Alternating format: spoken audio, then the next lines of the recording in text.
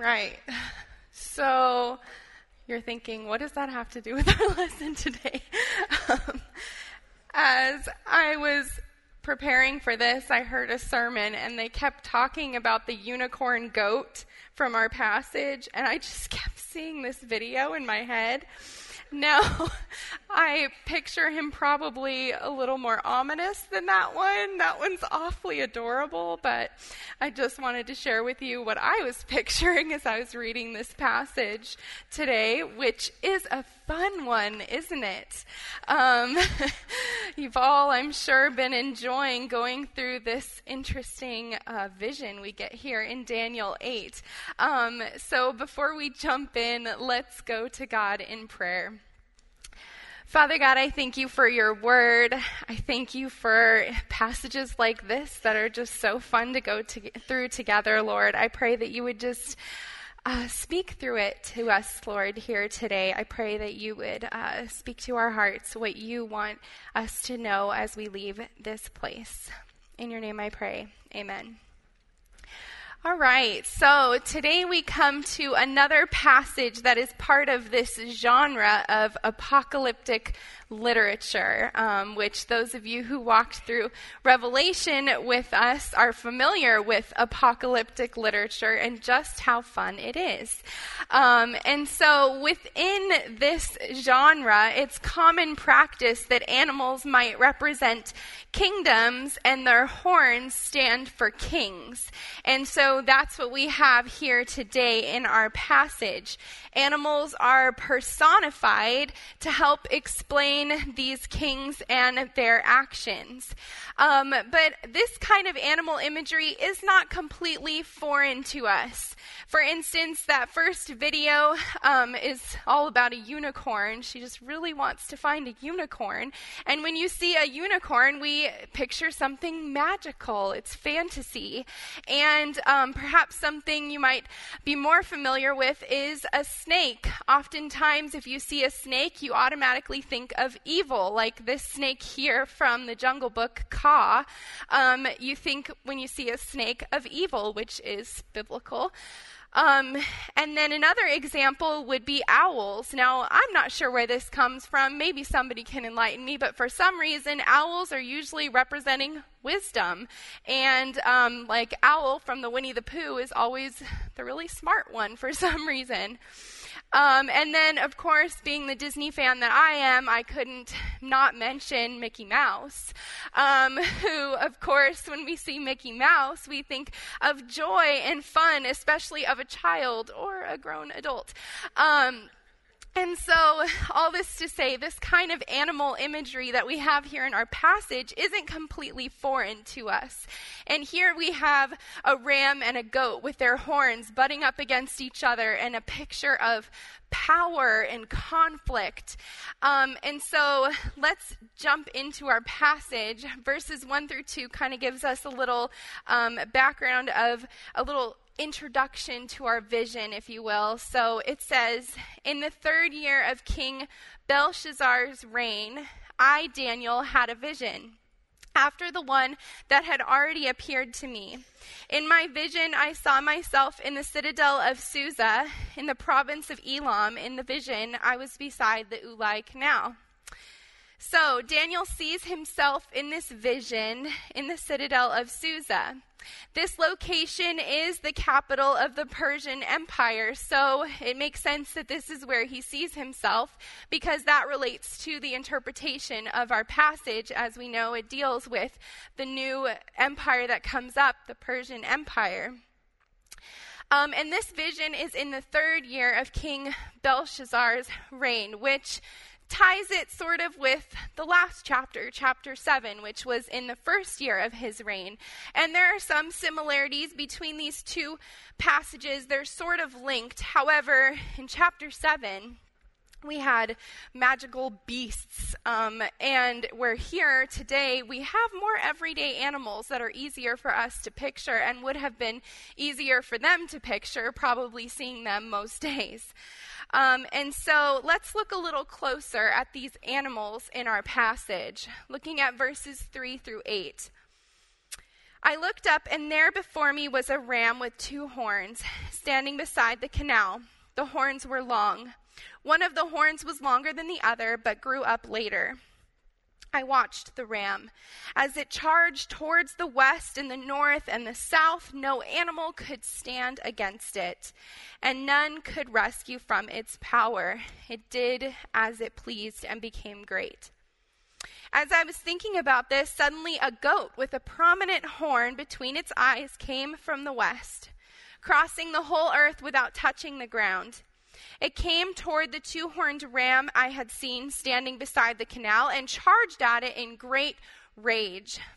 I saw it attack the ram furiously, striking the ram and shattering its 2 horns. The ram was powerless to stand against it. The goat knocked it to the ground and trampled on it, and none could rescue the ram from its power. The goat became very great, but at the height of its power, the large horn was broken off, and in its place 4 prominent horns grew up toward the 4 winds of heaven. So, as we know from verse 20 of our passage, we get an interpretation of this vision. And so this 2-horned ram represents the kings of the Medes and the Persians.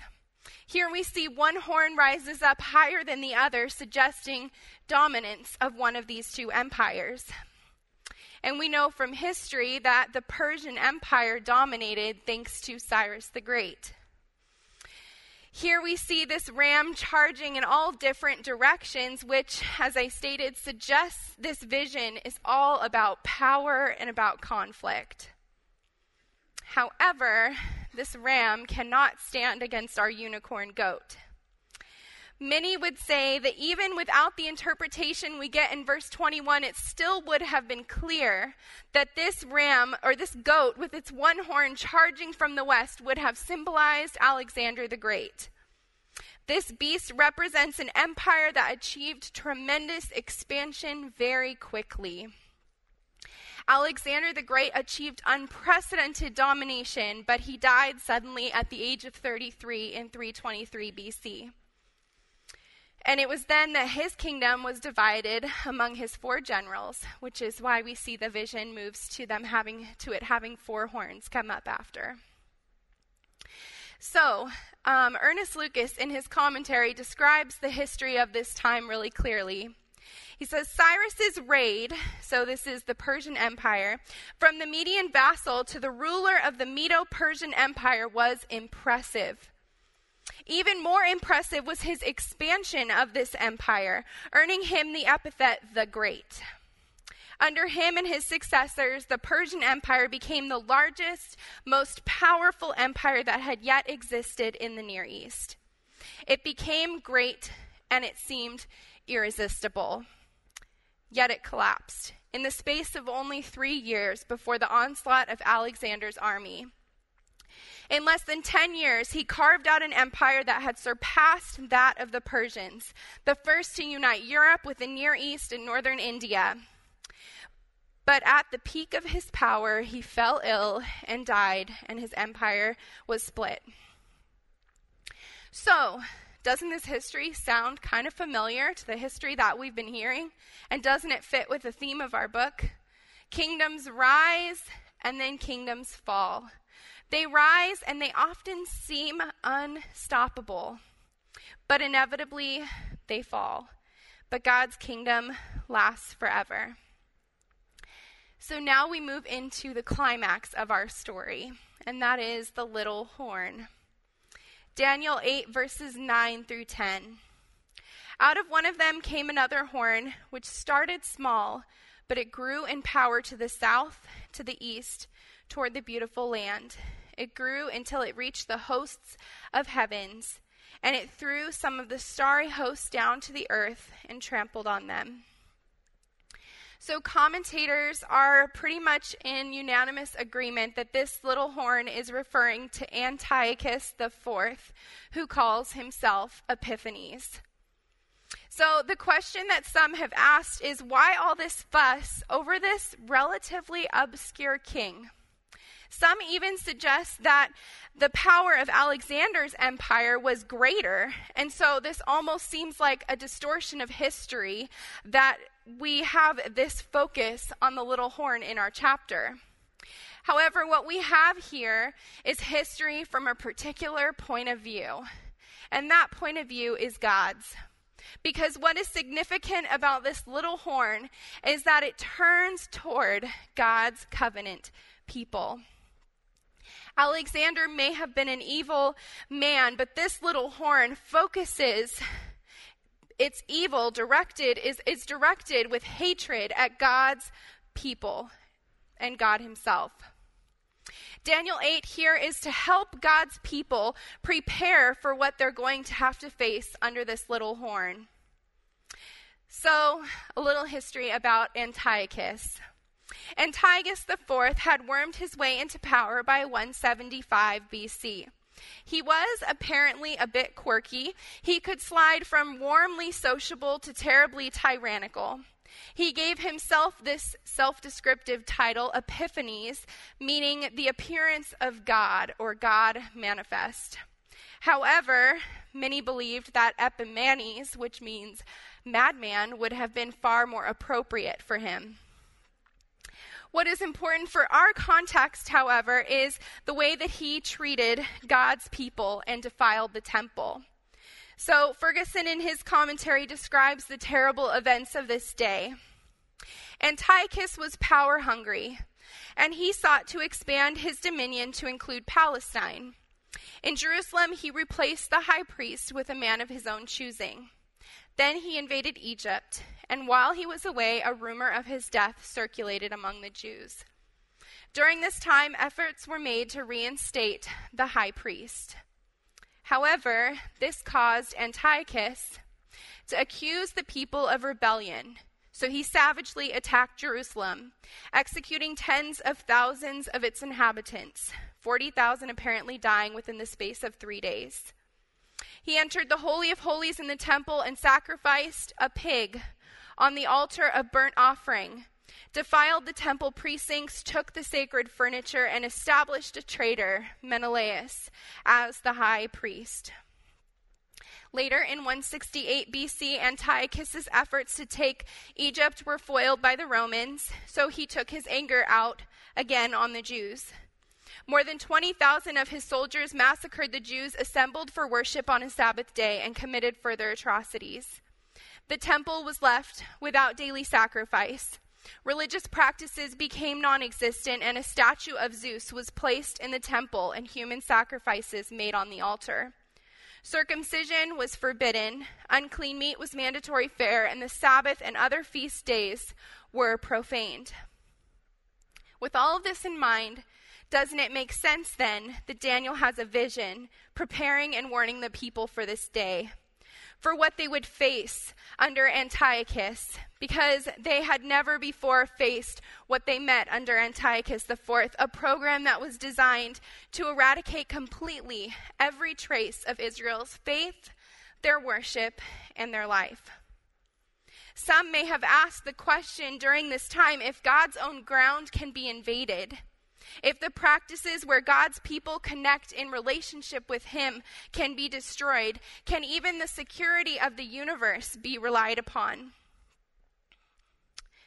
So in John 16, 1-4, Jesus is speaking to his disciples about the hatred the world would have for him and his disciples.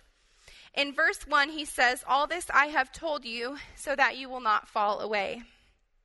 After he goes on to describe the persecution that they will face, he says in verse 4, "I have told you this, so that when their time comes, you will remember I warned you about them." This might be a good summary of Daniel 8, our chapter here today, warning them of the hard times that were to come so that they could stand firm, so that they could persevere. So let's take this one step further and look at how our passage describes the wickedness of this little horn. Verses 11-12. "It set itself up to be as great as the commander of the army of the Lord. It took away the daily sacrifice from the Lord, and his sanctuary was thrown down. Because of rebellion, the Lord's people and their daily sacrifice were given over to it. It prospered in everything it did, and truth was thrown to the ground." So there are 3 acts of wickedness here in our passage. He takes away the daily sacrifice, he throws down the sanctuary, and he throws down the truth. These 3 areas, I believe, illustrate 3 areas of our spiritual life that Satan uses to attack God's people. One sermon I heard described these 3 areas as blasphemy, persecution, and lies. So let's look at these. First of all, blasphemy. The sacrifices are thrown down. You have to remember that sacrifice was a big part of their daily lives before God. Sacrifice was how they come in relationship to God. It's how they get forgiveness and can once again share a relationship with the God they serve. So no wonder this is what Antiochus sought to put an end to. And so I think for us, it is important for us to daily, and I mean daily, remember the sacrifice that Christ did on the cross for our sins makes us completely forgiven so that we can enjoy right relationship and fellowship with God. In his commentary, Ferguson says, "Let Satan draw us away from Christ's sacrifice, and our consciences will cloud over with guilt, and the joy and assurance of fellowship with God will be dissipated." This is why we're taught to pray in our daily prayer, "Forgive us our debts." And then remember that we no longer have to carry guilt. We are forgiven. Because the evil one wants us to carry guilt. Because guilt is what pulls us away from God. And it's what pulls us away from one another as well. Which brings me to my next point. Persecution. He cast down the sanctuary. You see, Satan today seeks to destroy the new temple of God, the living fellowship we share with God's people. How easy it is for him to sometimes blind us to the necessity of maintaining peace and unity in the body of Christ. We need each other. And then the third area or tactic of wickedness here is lies. He casts the truth to the ground. This is probably a reference to the fact that Antiochus burnt the Torah scrolls, and anyone found possessing the Book of the Covenant or adhering to the laws were condemned to death by his decree. But today, Satan is very skilled at introducing wrong thinking. He is cunning with his lies about who we are, about who God is, about what Christ has done. We have to hold on to the truth of Scripture and the truth of what God says. Now, one commentator I read said that Belshazzar, who is the acting king at this point, may have been a pale foreshadowing to this little horn. Now, you might remember him from chapter 5. He desecrated the temple vessels from Jerusalem, using them in the worship for pagan gods. His fate was sealed by the hand of heaven, which gives us a glimpse of what is going to happen to this small horn as well.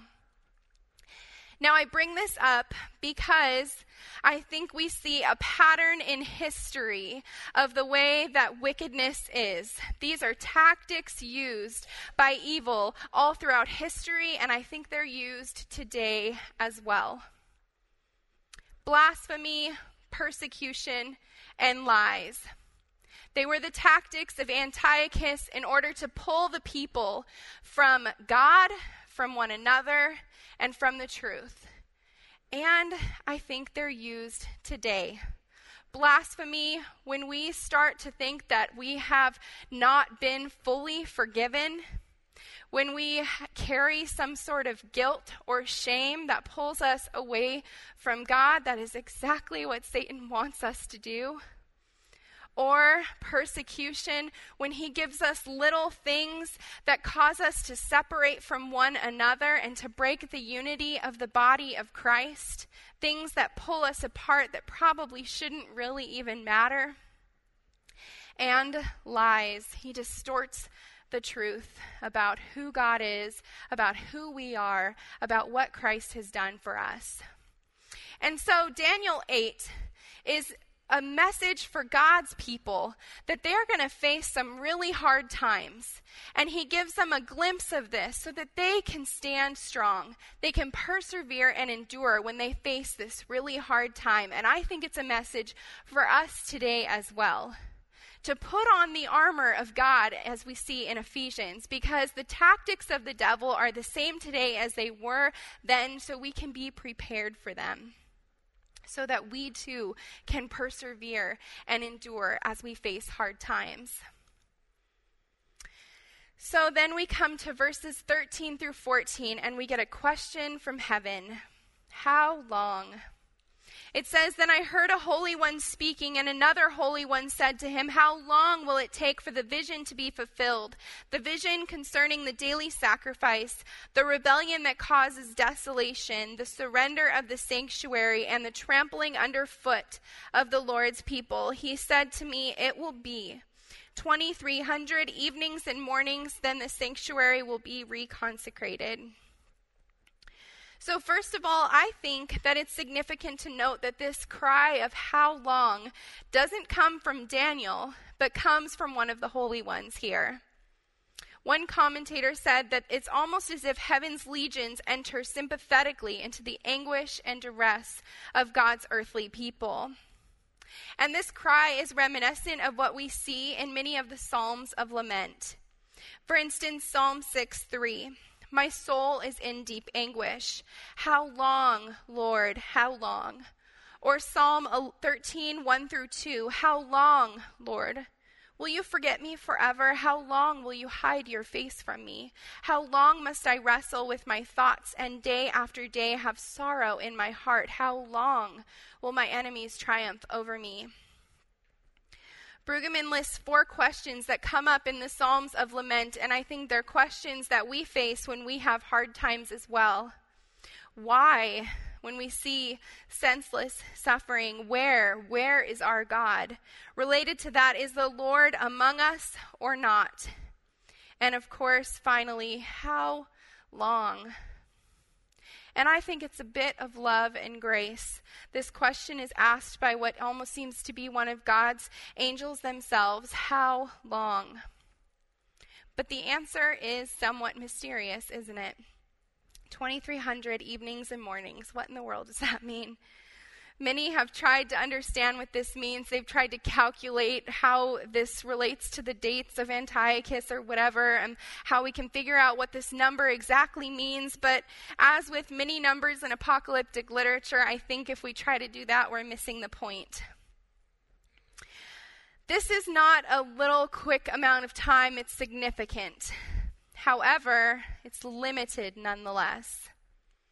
God, as we have seen, and thank goodness, time and time again, is a patient God beyond our wildest dreams.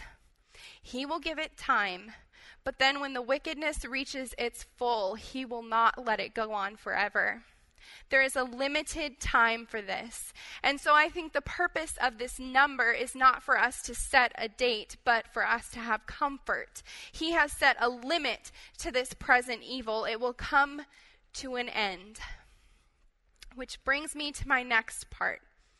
Verse 19. He said, "I am going to tell you what will happen later in the time of wrath, because the vision concerns the appointed time of the end."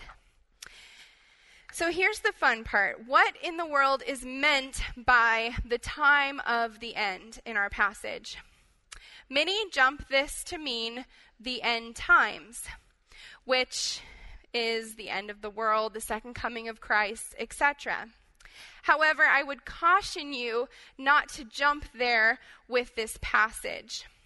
You see, oftentimes the Hebrew prophets use this term, the end, to refer to the end of a particular evil state of affairs. So an example of this would be Amos 8. Amos gets a vision of a basket of figs. And through this vision, he learns that God is exacting judgment, and the people are going to experience, for their generation, an end. I like how one sermon I heard by Chris Wright explained this concept. He said that sometimes these events are signposts along the way to the ultimate end one day. For Amos, the end had come for that generation. The same is true here as the end comes for this wickedness exacted against God's people by Antiochus. Later in 70 AD, we get another ending or signpost with the destruction of the temple. This, Wright suggests, is a patterning of endings that we see throughout history. Eventually, it will be the final end. But until then, we have this patterning of endings, and we need faithful endurance through them, which I believe is the theme of our passage.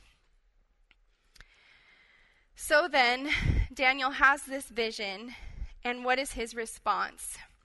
We hear that in verse 27. I, Daniel, was worn out. I lay exhausted for several days. Then I got up and went about the king's business. I was appalled by the vision. It was beyond understanding. So how does Daniel respond to this vision?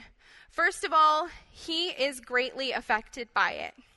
He is not indifferent to this vision, even though he's learning that this vision probably deals with things that are farther into the future than he is actually going to experience. He may not have to face these particular days of evil, but he is burdened for the kingdom of God. He has such a zeal for God's kingdom that this vision greatly affects him.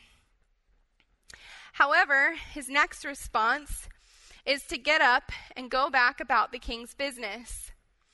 He went back to the place that God had put him, but he goes back with a new and adjusted worldview. He is at work knowing the sovereignty of God. He is at work anticipating evil to come so that he is not surprised by it. You see, he would never be the same. His knowledge allowed him to live already for the kingdom. Is it surprising then that he has such an effect on the queen that we see in Daniel 5?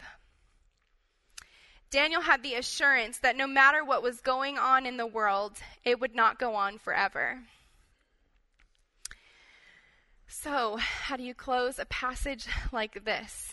As I thought about how to close, I thought we started today with animal imagery, so I thought it might be appropriate to then end with it.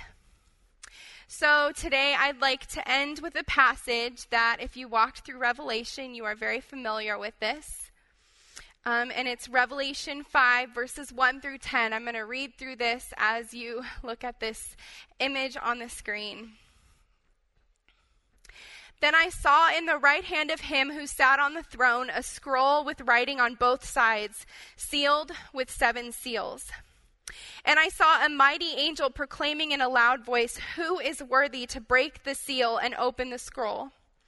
But no one in heaven or on earth or under the earth could open the scroll or look inside it. I wept and wept because no one was found who was worthy to open the scroll or look inside.